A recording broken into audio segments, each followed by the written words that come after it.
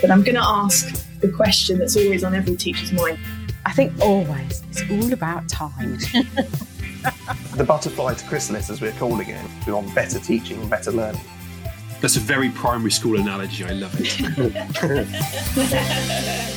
Welcome to Hello World, a podcast for educators interested in computing and digital making. I'm Carrie-Anne Philbing, a computing content creator for the Raspberry Pi Foundation, currently leading the development of the Teach Computing curriculum. And I'm James Robinson, a computing educator, and I'm working on projects promoting effective pedagogy within the subject. If you want to support our show, then subscribe wherever you get your podcasts and leave us a 5-star review. In this episode, we are learning more about the ABC curriculum design process developed by UCL for use in universities and asking if it can help classroom teachers to plan more balanced online learning activities. We have a fantastic lineup of guests who have been thinking about this in relation to computing lessons. But before we hear about their work, I thought we'd do a quick pop quiz to find out what you already know about the ABC curriculum design process, James. Well, I'm aware of it, I've heard of it, and I've read the article written by our two guests, but I think we're probably going to have to defer to them a little bit in terms of their expertise. But I think for me, what's really interesting about the ABC design process it's one of these processes that we can use at the moment to really kind of think carefully about the kinds of learning experiences that we're providing for our learners, particularly as we've had this period in the last year of trying new approaches to online and remote teaching. And I think now is a really interesting period for educators as they reflect on that experience and think about what practices from that experience they can bring into their normal, in inverted commas, teaching. And so I think this whole question is really, really interesting. But I think, we're going to probably have to talk to our guests a little bit further to delve into some of the details of ABC. So for a lay person like me who doesn't know anything, can you give me what is the takeaway? What is the thing about this process? So I think one of the key things is that what we do is we categorize different learning experiences depending on what's sort of happening for the learner, whether they are acquiring knowledge, whether they're collaborating with other learners, practicing. And then what we do is we identify types of activities that will help us do that. We might identify an in-class process or experience, and then sort of mirror that with a remote or online or an activity that kind of suits the context within which we're working. And I think it really helps educators kind of identify and really focus in on what is the learning that needs to take place and how can I facilitate that in the context that I am working in now. Yeah, so I think that's the really key thing is it helps educators identify alternatives to how they might do things already in their classroom. Not that we have to take your word for it, James. We've actually got some experts here with us who can tell us what all of this is about. So joining us is a computing education researcher currently responsible for computing education research projects in the new Raspberry Pi Foundation Research Group, Jane Waite, and Matthew Wimpenny-Smith, leader of digital strategy for his school, Teach Computing Primary Hub lead, CAS community leader, Raspberry Pi certified educator, all-round amazing teacher, Matthew. So Jane, put us out of our misery. What is the ABC curriculum design and what led you to think about its application to computing lessons? Well, thank you very much for inviting Matthew and myself to kind of talk about this today. It's a topic that I'm very passionate about, and I'm going to kind of go at it from a bit of a circuitous kind of approach that when lockdown first happened, or when COVID, the horrible thing that it is, landed, I started to look for research which could help myself as an educator and also teachers in schools and also lecturers at Queen Mary's, because that's where I was working at the time, to better deliver lessons online to students. And there is a terrible lack of high quality research in this area, particularly for classroom settings. And what research there is really conflicting. You'll kind of read one piece of research and it'll say this works, and then you'll read another piece of research and it'll say absolutely the opposite. So I was kind of looking for something that at least gave us a process to evaluate what we did in our normal classroom activities and then translate it into an online learning environment. And that's exactly what ABC is. So it's a way of looking at what you already do. It's very pragmatic. Look at what you already do, analyze what are called learning types, and they're not learning styles. It's not the learning styles that have been debunked. It's learning types, and that's based on the work by Diana Laurillard on her conversational theory, which is a really well-founded theoretical framework for thinking about teaching and learning. That framework is used to think, what do we do now, and how could I change it into an online learning context? So that's what ABC is. That's really interesting, and I think I've read the article. I think you make pains to distinguish it from learning styles, which I think is really important, because it is something that's been widely debunked, although it does still sometimes persist a little bit. And so let's just sort of go to Matthew. So Matthew, your involvement was so there was a trial of this with a group of different schools. What led you to kind of get involved in the trial as a primary teacher? It was, obviously getting in contact with Jane. Jane contacted me and said, we want to try this stuff out. Could I join in? And that was, yeah, absolutely. We at the time, we sort of had to make this rapid move from, traditional classroom teaching to remote learning overnight practically. And the second time the Prime Minister gave us a very short window of time to get stuff sorted. And so, there was this clambering around. I mean, luckily we had already kind of done a bit of this before. We had started dipping our toes into the power of using platforms like Google Classroom and Seesaw and all these platforms that we're using. So we were doing it, but it was very drip, drip, drip. And then all of a sudden the tap turned on and it was like a flood. And so it was like, we need something quick. And of course, working at independent school, I couldn't just say, oh, let's go to BBC Bitesize or do this, because our parents were paying. So, there was this thing about, well, we want to, we've got to keep having the fees paid. So it's got to be good quality what we do. And so that was where I sort of jumped in with Jane in that sense. And we sort of looked at developing this a bit further. And we put together a small working group. And, Jane headed that group up and we came up with these sort of plans. So, good. Really interesting. And, really interesting to see how it took off. So one of the dangers of teaching our subject of computing, or teaching in a room where you have computers, I think, is that teachers can often design activities where they can be quite passive. I think this is what I'm learning from this conversation. I think you mentioned BBC Bitesize, which is a kind of website provided by the BBC that has a lot of videos on it. And so that there could be a passive activity where you just watch the video. So this process is about identifying activities that have different types of perhaps interaction or a different approach that can help in your design. Is that right? Yeah, that's right. So what we were finding was that, a lot of it was just acquisition, people just acquiring knowledge, but not much else happening, and maybe the odd quiz or so on and so forth. But what we really wanted was to continue those learning habits that we were forming in school. So around collaboration, discussion, investigation, practice, all those learning habits that we were kind of building before pandemic, we needed them to be online as well. And so this was a way of keying that in. And it's not necessarily just for computing. I mean, the cards that I wrote were about maths and English and stuff like that. So it's applying the tech to other subjects as well. Which I think is key to this too. So it's not just a computing thing. Jane, you're looking to come in. Yeah, I was just going to kind of echo everything that both of you had said, that the underlying theory is about getting a balance of these learning types. So as Matthew said, there's acquisition, which is this idea of a direct transmission, which we still need to have, but it's the idea is not to have what's called an acquisition rocket. And what you do is you draw a diagram which shows the balance of these there's 6 learning types. And if it's all acquisition, then you can imagine it's like a rocket that's just that particular approach. And then often what you have is you have an acquisition rocket with a little bit of tailwind, and the bit that comes off the bottom of the rocket, that's the practice or production. And often in online learning, it's a very passive acquisition, reading lots of stuff, watching videos, and then a quiz. And the quiz is this tiny bit of practice or production. Usually it's practice. And it's just, if you look at the way, and particularly I think in primary schools, it's a very balanced circle in that you've got investigation, collaboration, discussion, practice, production, and acquisition. So you kind of end up with this circle of all these different components, like pieces of a pie that all pieces of a pie that kind of all kind of fit together.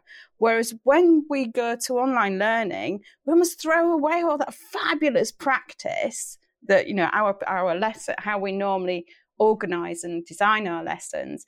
And really what's interesting is in universities, because ABC was developed for universities, I think it was very much about shifting from a heavy acquisition type approach to having all these more practice, collaborative, investigative approaches that we see in classrooms. So actually bringing good practice into universities. But I think in emergency remote teaching, it was almost really about reminding teachers that these are the things you normally do, don't lose them. Matthew, you talked about this wasn't just for computing, right? This is practice that can be applied across all subject areas. And so I wondered if it was something that you sort of provided some training for other members of staff. I know as part of this sort of trial that we did within computing lessons, there was probably a bit of training to get teachers to understand the 6 areas and then do some prep work in planning for their lessons. Is that something that you experienced? Yeah, definitely. I mean, we introduced it to the teachers. I got my deputy head involved quite quickly, deputy head teaching learning, and she was very interested in it and as a way forward. And so we introduced the concepts through staff meetings and things like that during the pandemic, you know, during lockdown school. And gradually we started to see the shift in people's thinking around what they could achieve and what was doable within that. And this helped to scaffold that, if you see what I mean. I mean, we were lucky in terms that we were quite a high-tech school anyway. You know, we'd already had these platforms in place and we were doing bits of training around them. But it was a shift. And it also gave people the opportunity to look and audit what tech we had. You know, we created these technology wheels, like a pie chart really. And for each of the areas, each of the 6 cards, we would look at, you know, which apps would you use with each of those. And that was really useful for staff as well, because they were able to say, all right, I'm doing acquisition, so I'm going to use these apps. But if I do collaboration, I wanted to use, you know, Seesaw and all these other apps that we can use for collaboration and so on and so forth. So it really helped to funnel and start to focus people's understanding of what is doable in the emergency remote teaching, really. And that really helped. Actually, we did a survey of our parents during second lockdown. We did a survey about satisfaction of the quality of education they were getting, and it had gone up quite considerably. You know, so in lockdown 1, it was very much, you know, okay, yeah, it's mediocre. We're not that satisfied. To actually, this is really good. You've managed to replicate school. It's amazing online, which is amazing. So, you know, we were doing a lot more live lessons as well. There was a shift as well in terms of live lessons as opposed to pre-recorded as well. That happened, and I think that was, you know, because of this sort of research as well. And so you kind of touched upon this question a little bit already, Matthew, but what have you and your colleagues in your school learned from this experience? Are there things that, you know, lessons that you've learned from this that you will apply to teaching going forward? The butterfly to chrysalis, as we're calling it in school, is that we're going to make sure that we continue to use these platforms to drive the learning and continue to use the ABC method to help structure that online learning content. And what's happening is that a lot of teachers now are creating content online and releasing it to the children before the lesson so they can see it and they can engage with it. It's starting to do a little bit more of that flipped learning is going on a bit more. And really it's just upskilled both students, you know, the pupils and the teachers have been massively upskilled during this whole process. So we are seeing changes and we are seeing these butterfly to chrysalis things that we're keeping. That's a very primary school analogy. I love it. Having a primary school child myself who is just doing a chrysalis butterfly at the moment. So what, and is it something that was taken on by all teachers of all sort of subjects, you know, kind of equally, or are there certain areas of the curriculum that it's been more challenging to apply, or has it been fairly universal? Yeah, the challenging parts were more of those sort of practical subjects, a little bit. I mean, it lent itself nicely to you know, to reading and writing and all those sort of traditional subjects. But where we had DT and some of the science stuff, it was a bit harder and you had to think a little bit more. For computing as well, actually, the challenge with computing was that I was teaching Scratch coding during lockdown, using as much of this as we could. But obviously the device that I wanted them to code on was already engaged with them doing the meet on, the live lesson on. So there was we had to teach children a lot about task management and task switching and stuff like that. So that was quite, it was quite challenging. And really down to year three, it was doable. Below year three, we were finding it a lot harder. And what age is that group? So year three are 7-year-olds, 8-year-olds. So yeah, so it's harder with the younger ones, but it's amazing what they did achieve. But I think that overcoming some of those challenges kind of gives them a reason to engage in some of those digital skills, like teaching a child how to task switch previously when actually maybe they didn't need to, whereas like when you've got multiple windows and you're having to juggle them, task switching becomes more important. Yeah, and what we did find was that now children come into lessons and they know that they instinctively go to these platforms and they pick up their work. The start of the lesson is much more independent of, they go in, they log in, they pick up their work, they see it there, they get on with it, and it's really, they've become sort of conditioned to do that better. And Jane, did you want to come in on that kind of that learning that we've taken from this process? Yeah, and I'm gonna link that back as well to the origins of ABC. ABC was all about localizing the process to your context. So what you do is you create, Matthew's kept talking about cards, which people are thinking, oh, what cards are these? But you create a set of ABC cards for your context. And by context, I mean, what's the key stage? What's the subject, so the topic that you're teaching? So the ABC and the different tools that you might use and the different ratios of the different learning types might vary, teaching geography to teaching computing to teaching English to teaching a 5-year-old to teaching a 21-year-old. And there's other things that are involved as well. There's the context of your school. And that's not just the context of your children, it's the context of your teachers and also of your parents.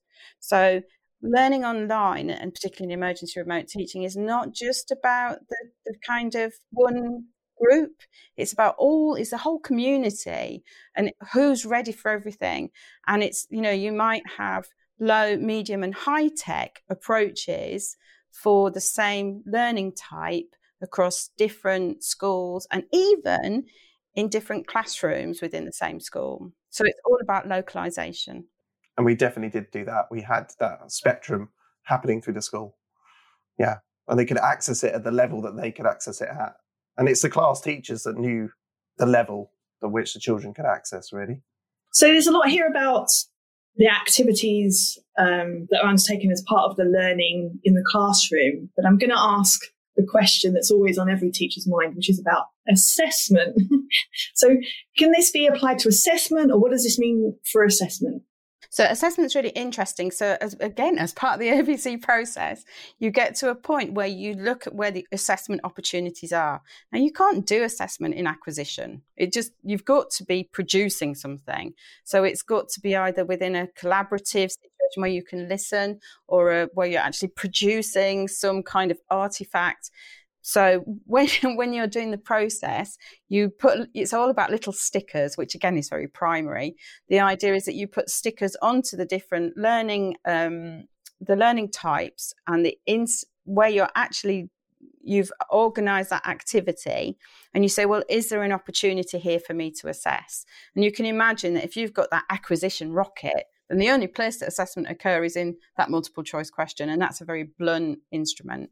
So assessment is very much built into the whole ABC process. Thank you. This feels like it's the kind of activity that is really beneficial. We've talked about some of the benefits, but what are maybe some of the challenges that either Matthew experienced or other teachers on this trial experienced? What are the kind of the costs of engaging with ABC, and what are the challenges that teachers might face when they undertake this process? It was just a case of, it was the time to put in to develop the cards as such for your subject or what you were teaching, and then thinking about the tech that you would use. And maybe the challenge was learning the new tech to be able to do those things. I suppose what we were trying to do is also alleviate the workload as well, because we were saying, well, actually, take your plans that you've already done, apply, look at them and look at these cards, and does it give you ideas? And look, this is the tech that we can use. And I think we also are very keen to try and standardize a bit as well and say, let's not make it too complicated for ourselves. Let's stick within the Google apps, or let's stick within, the Seesaw app and just stay like that. And just, we'll get through this. What we actually want is better pedagogy, not better sort of gadgets and bells and whistles. We want better teaching and better learning. I think that was the focus. I think that's really important, sort of rooting those technology decisions in the pedagogy first, rather than choosing a technology and then figuring out how to use it later on. And I think you mentioned standardization. I think also that's really important, thinking about consistency for our young people. If every different teacher they work with, or every different lesson uses a different technology, different app, different approach, all to do very similar things, collaboration is done in 8 different ways, well, actually, that can be really confusing and overloading for a young person. So I think it's not just about standardization from a teacher perspective, but consistency from the learner's perspective. Jane, did you see any other challenges that teachers sort of presented? No, I think the big thing is time. So that was the thing. We started with 20 people on the original working. So it's part of the CAS research working group, and we started off with 20 people, and it ended up with the 6 of you in the end who created cards. But we had to work together, so we met as a group, and I supported the teachers to create their cards to localize the ABC process. But then once they had the cards, then they were off. And so Claire Buckler, she created a whole set of cards for secondary across all of the different learning types. And she embedded within it, you were talking about training, she embedded links within the online cards to videos, which then trained the teachers in that tool. And Calvin Robinson, he did a whole set of cards on programming in secondary. What was interesting for that one was we had added in low, medium and high-tech columns, which was brand new. It wasn't something that the universities do. He could see and use that to support other teachers as they were using ABC. Matthew did a whole set of cards with his school for primary. Gillian Bratley did some cards for teacher training. So that standardization, it was that idea of here are some examples now that other teachers can use, but it's about the investment of time in the beginning to create the cards for your context that is the barrier, I think. Mm-hmm. That's really interesting. I think it's nice that we've addressed that secondary primary thing, because I think, clearly we're talking to Matthew, who's a primary teacher and has lots of experience there, but it's good to hear that this was used successfully by both primary and secondary colleagues. So that's great. And you've written an article about this for Hello World. It's in issue 14, if anyone wants to go back and read it. Any chance of a follow-up article? It sounds like, that a lot happened. And I think it would be interesting for our listeners and our readers to see some more examples. Or have you thought about doing an academic paper? Yeah, I think we'd love to do a paper, wouldn't we, Matthew? We'd like to do a paper. It's always just, guess what? It's all about time. And I think we've also created a set of learning activities which are part of a CAS in a Box. And I think it would be really interesting to see how other teachers might have started to use it, or we could review how the core kind of group at the beginning, how it's evolved for them. But I think always it's all about time. Yes. And I mean, we mentioned the article. Well, where else can people go if they want to find out a bit more about the ABC process themselves? We've mentioned the CAS Computing at School resource, the CAS in a Box. Where else can teachers go to find out more about the ABC process, Jane? You can look at the UCL website, but the UCL website has the material which has not been adapted for use in schools. So it's the university view of things. I think the most useful thing are the cards that the core group created from the working group. Because if you don't see the cards that are relevant to your context, it's kind of, what does that mean to me? So that was why it was really important for us to create those examples. Then you can use, modify and create them. So then you kind of, use those cards yourself and adapt them. So that, I think that's the most useful thing. Super. And we'll provide links to all of those in our show notes. Great. Well, we asked our listeners, are there any activities, strategies or practices that you developed whilst teaching remotely that you might adapt for normal teaching? So I've got a really nice quote here from Alexis Cobo, who is a curriculum consultant from Florida, who's also a Raspberry Pi certified educator.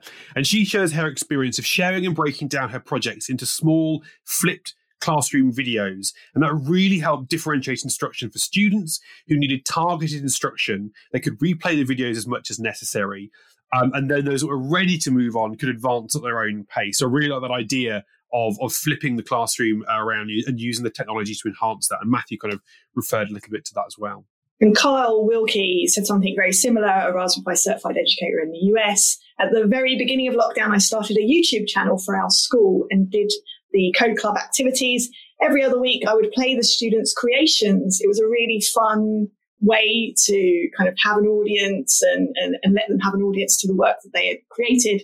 Once I got in-person Code Club back up, I want to continue it, but maybe have students do their own voiceovers for their own creations in Scratch. And then Amanda Hawes, who was our guest in episode 1 of the podcast, she's actually written a blog post about her plans going forward, where she's planning to take a more personalised approach to her CS instruction via flipped mini lessons, gamification and badging to help motivate learners. And you can read more about her approach in blog post, which we'll link to in the show notes. If you have a question for us or a comment about our discussion today, then you can email via podcast@helloworld.cc, or you can tweet us at helloworld_edu. My thanks to Janeway and Matthew Wimpenny-Smith for sharing their research with us today. And you can read their article on ABC curriculum design in issue 14 of Hello World by visiting helloworld.cc. That leaves me to say to you, James, what did we learn today? I think I had this very loose idea of what the ABC design process was, so it was really nice to delve into that in a bit more detail. I think the biggest thing that I think I would take away from this as a teacher is to really reflect upon and almost audit those activities that we're doing in the classroom and think about, am I just providing activities which are promoting acquisition? Well, I learned that an acquisition rocket is a thing, and it's a bad thing.